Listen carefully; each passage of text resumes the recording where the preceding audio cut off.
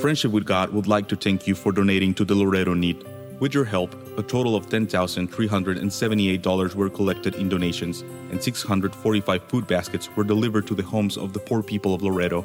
Visit friendshipwithgod.org and take a look at the slideshow of some of the people that you supported during this difficult time. Thank you for being an instrument of God's blessing.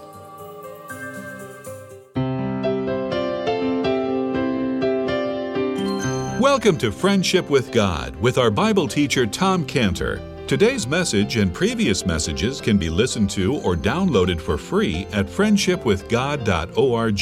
friendshipwithgod.org.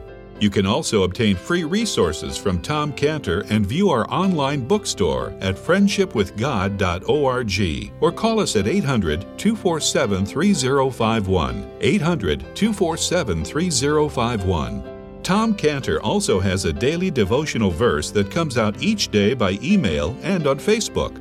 To receive this small daily devotional verse that Tom Cantor puts out, you can sign up at friendshipwithgod.org, friendshipwithgod.org, or find Tom Cantor on Facebook by searching for Tom Cantor and Friendship with God. Now, here is our Bible teacher, Tom Cantor.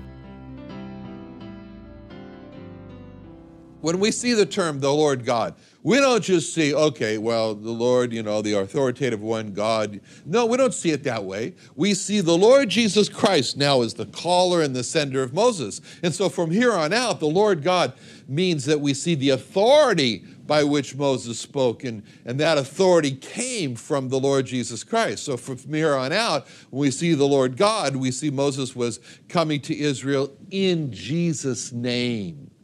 And so from here on out, the title, the Lord God, makes everything change for us in the book of Exodus. The book of Exodus is not just some old, dusty, historical piece of parchment that maybe had some relevance thousands of years ago. We're reading history and we're falling asleep. It's not that at all, because we see that in the book of Exodus, it's all about our Savior. It's all about the Lord Jesus Christ. So everything now changes in the book of Exodus because of this term, the Lord God, which we've seen in the past here. In John 5:39, the Lord Jesus Christ gave us a directive for how we are to study the Scriptures. And at that time, the Scriptures were the Old Testament Scriptures.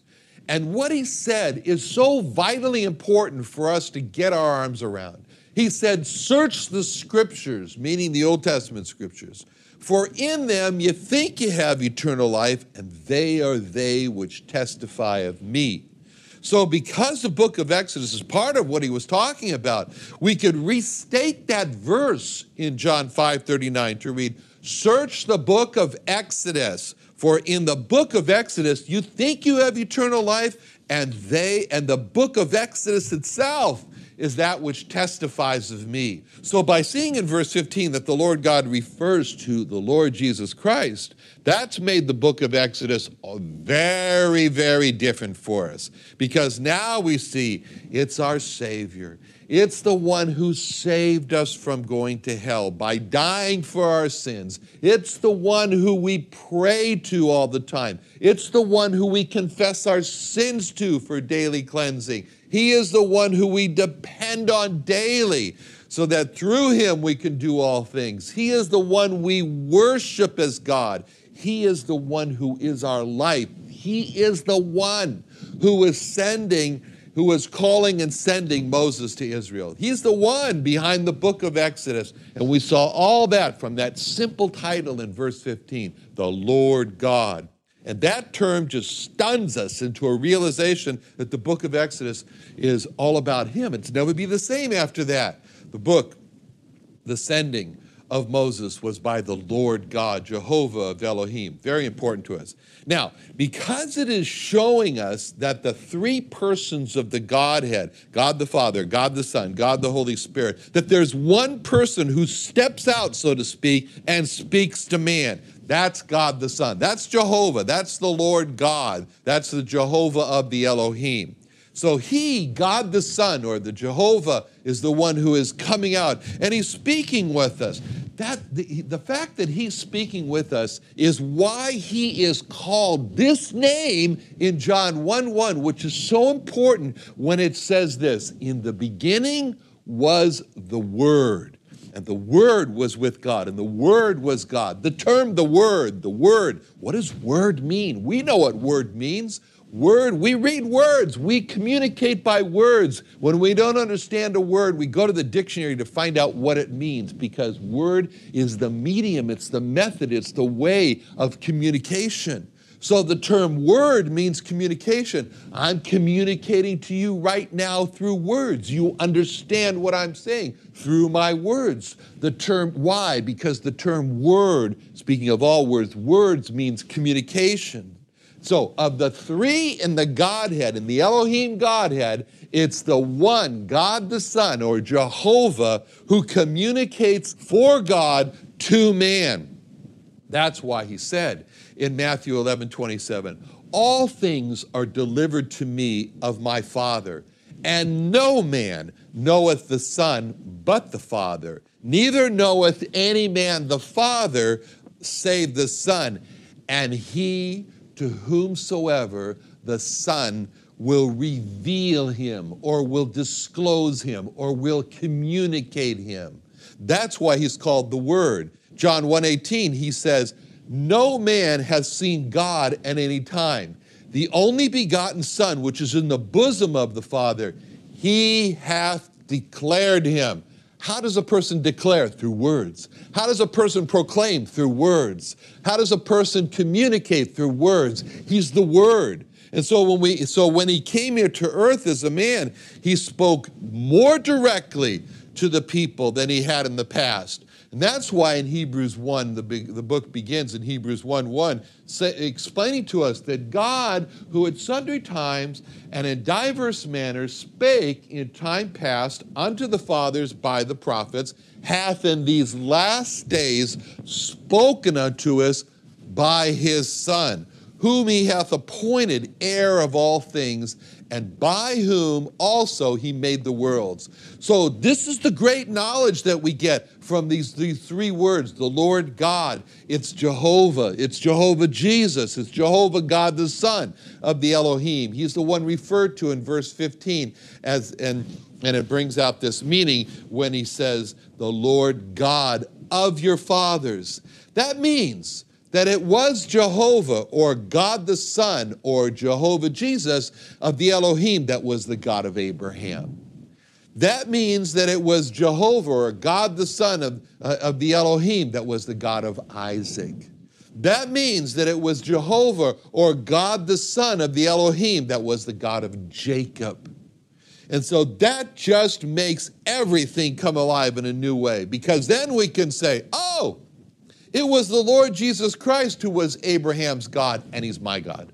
Oh, it was the Lord Jesus Christ who was Isaac's God, and he's my God.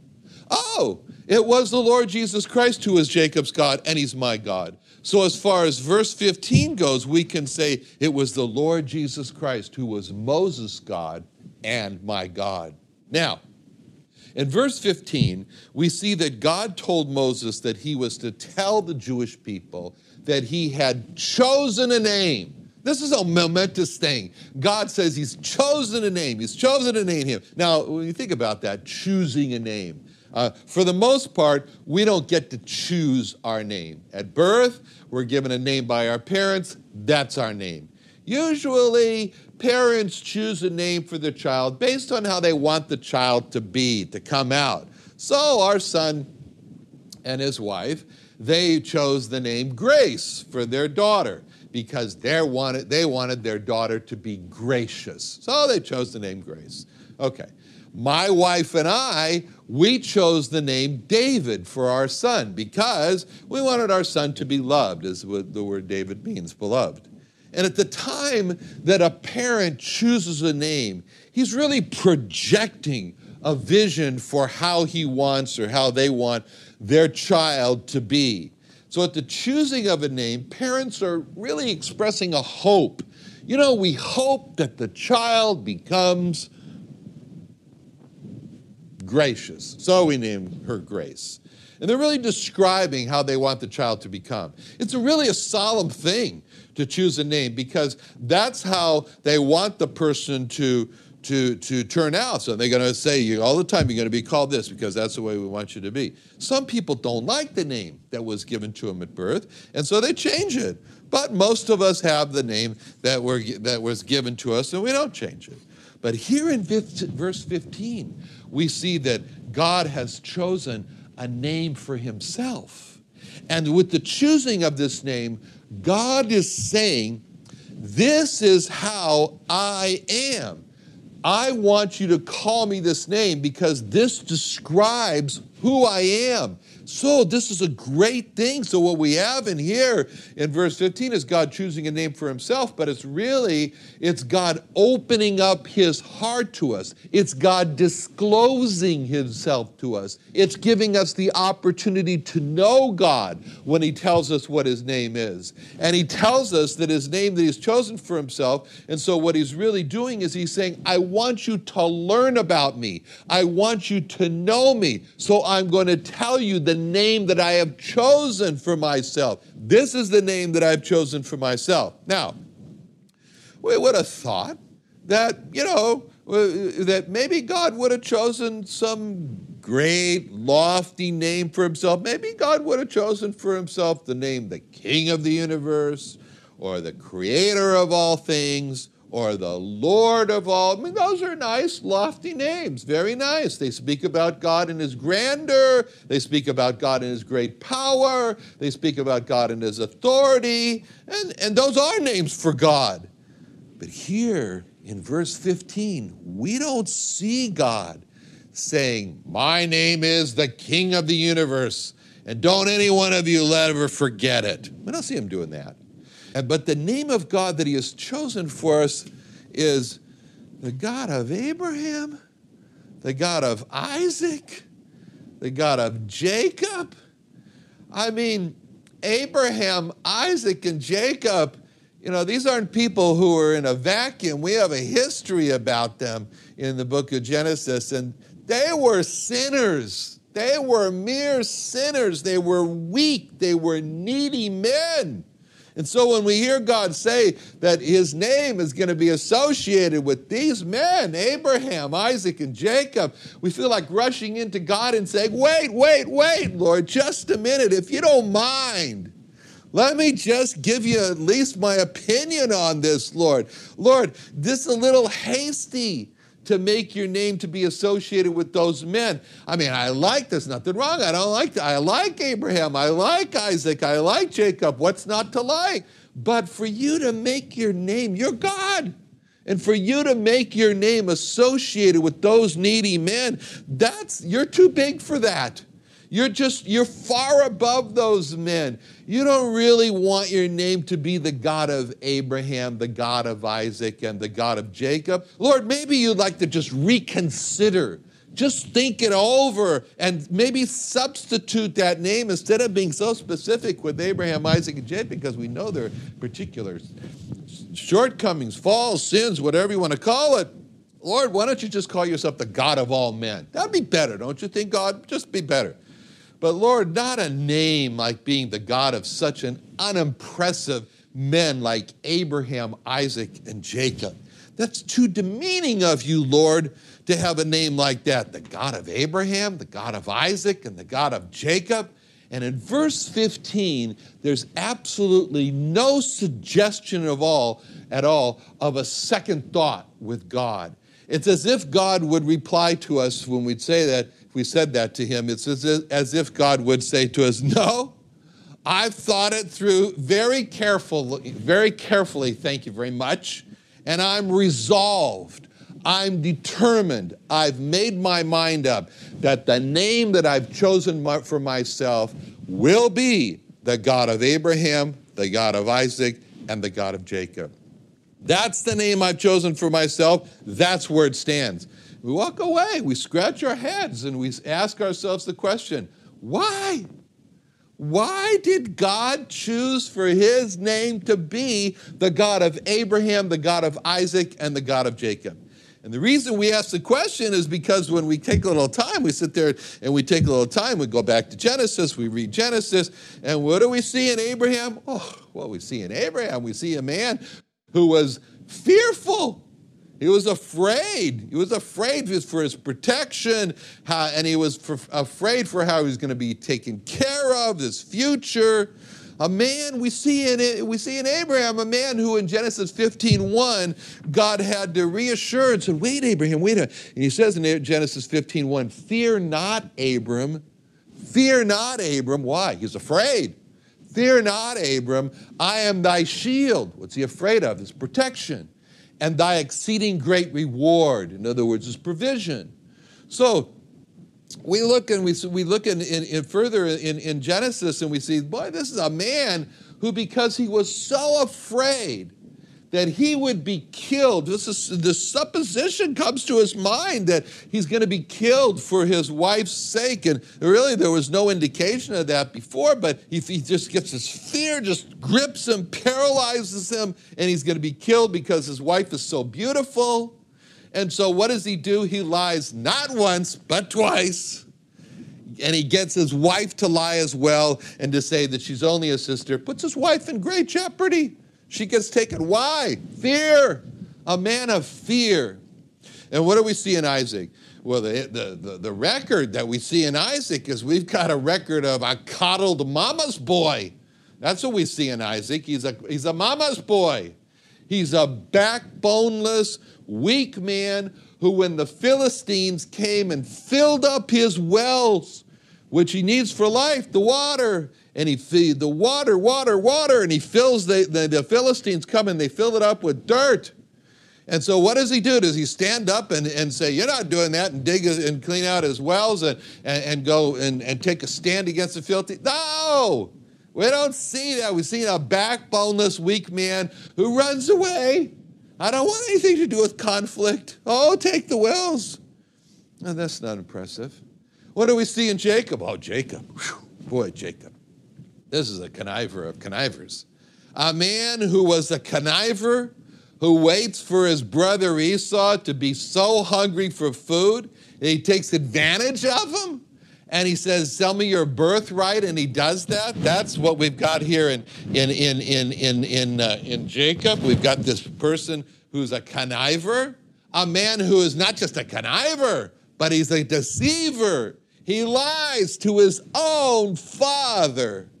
He deceives his own father with the hair on his, we won't talk about Rebecca now, but anyway, with the hair from the goats and the smell to be like Esau, and he comes and says, I am Esau. He lies to his own father and tells him he's his Esau. Why? Because he wants to trick his father into giving him the blessing that his father intended only to give to Esau. That's who we see in Abraham, Isaac, and Jacob. A fearful man and a coddled, weak man, backboneless, and a conniving, deceptive man. Not a very impressive group of people, Lord.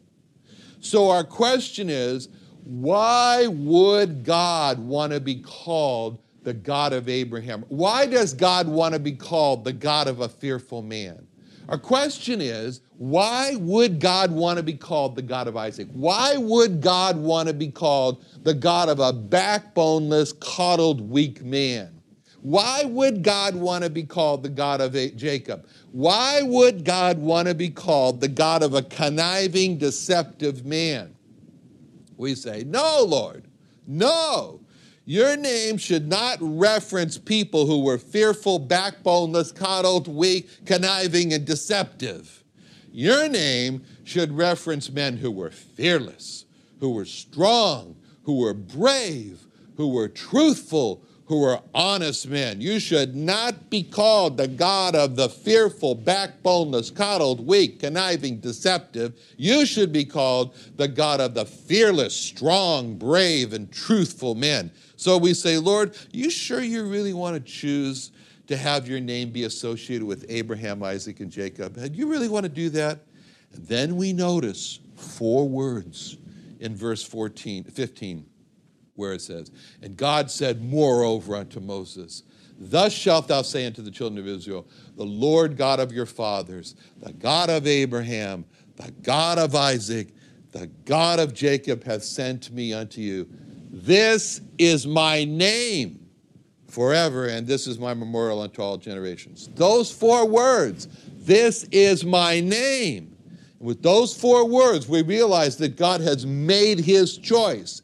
It's not up for discussion as far as God is concerned. It's not up for debate.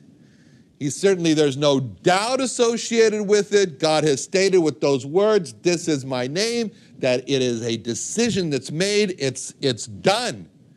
And he says, write it down if you want. My name is the God of Abraham, the God of Isaac, and the God of Jacob. So with those words in verse 15, this is my name, we step back and we say, okay, but why? Why? Why in the world would God want to choose for his name to be the God of Abraham, the God of Isaac, and the God of Jacob? And then we step back and we say to God, Lord, if you want to have your name be the God of Abraham, the God of Isaac, and the God of Jacob, why not just have the name for a limited amount of time? I mean, after all, Lord, you are eternal. You just told us you are the I am. You are the God of eternity past. You are the God of eternity future. And these men, Abraham, Isaac, and Jacob, they lived on earth for an infinitesimal, limited amount of time. So, Lord, why don't you just have that name of the God of Abraham, Isaac, and Jacob just be for a limited amount of time? How about a set amount of time and you have the name, the God of Abraham, Isaac, and Jacob? Then after the time, then you don't have it anymore. And then the answer comes to us in 2 little words in verse 15, where again we read, thou shalt thou say unto the children of Israel, the Lord God of your fathers, the God of Abraham, the God of Isaac, the God of Jacob, has sent me unto you. This is my name forever. Forever. And this is my memorial unto all generations. So the 2 words, forever, God replies, no, it's not going to be a temporary name for me. No, this is my name forever. And so then we say, why? We don't get it. Why? Why would God want to have the name of the fearful Abraham, the God of the fearful Abraham, the God of the backboneless, coddled, weak Isaac, the God of the conniving, deceptive Jacob? Why would he want that name for all eternity? And the answer tells us so much about who God is. The answer makes us say Michael, or in the Hebrew, Michael. Michael, me in Hebrew is the word who. So, and El is the word God. So Michael or Michael means who is God, or who is like God. Who is so great as God is.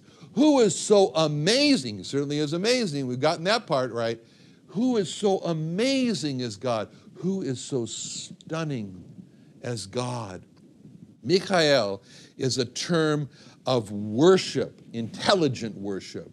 It's like the word hallelujah, which means praise God, praise the Lord. So it's a term of intelligent worship. Intelligent because we look, we think, we find out, we understand with our intelligence. So why would God want his name to be forever the God of the fearful Abraham, the God of the backboneless, coddled, weak Isaac, the God of the conniving, deceptive Jacob? Why? Because in Jehovah Jesus, the lost, fearful Abraham became the saved, brave Abraham who offered his only son without fear because he was fully persuaded in God's ability to give life to the dead.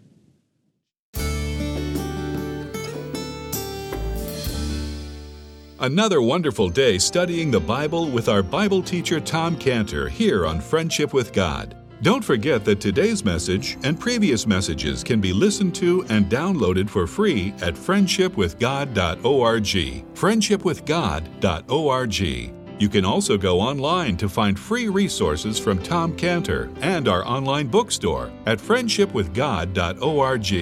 You can also find Tom Cantor on Facebook, and you can also go to friendshipwithgod.org and sign up for his daily devotional. Tom Cantor is also the founder of Israel Restoration Ministries. You can visit that website at israelrestorationministries.org.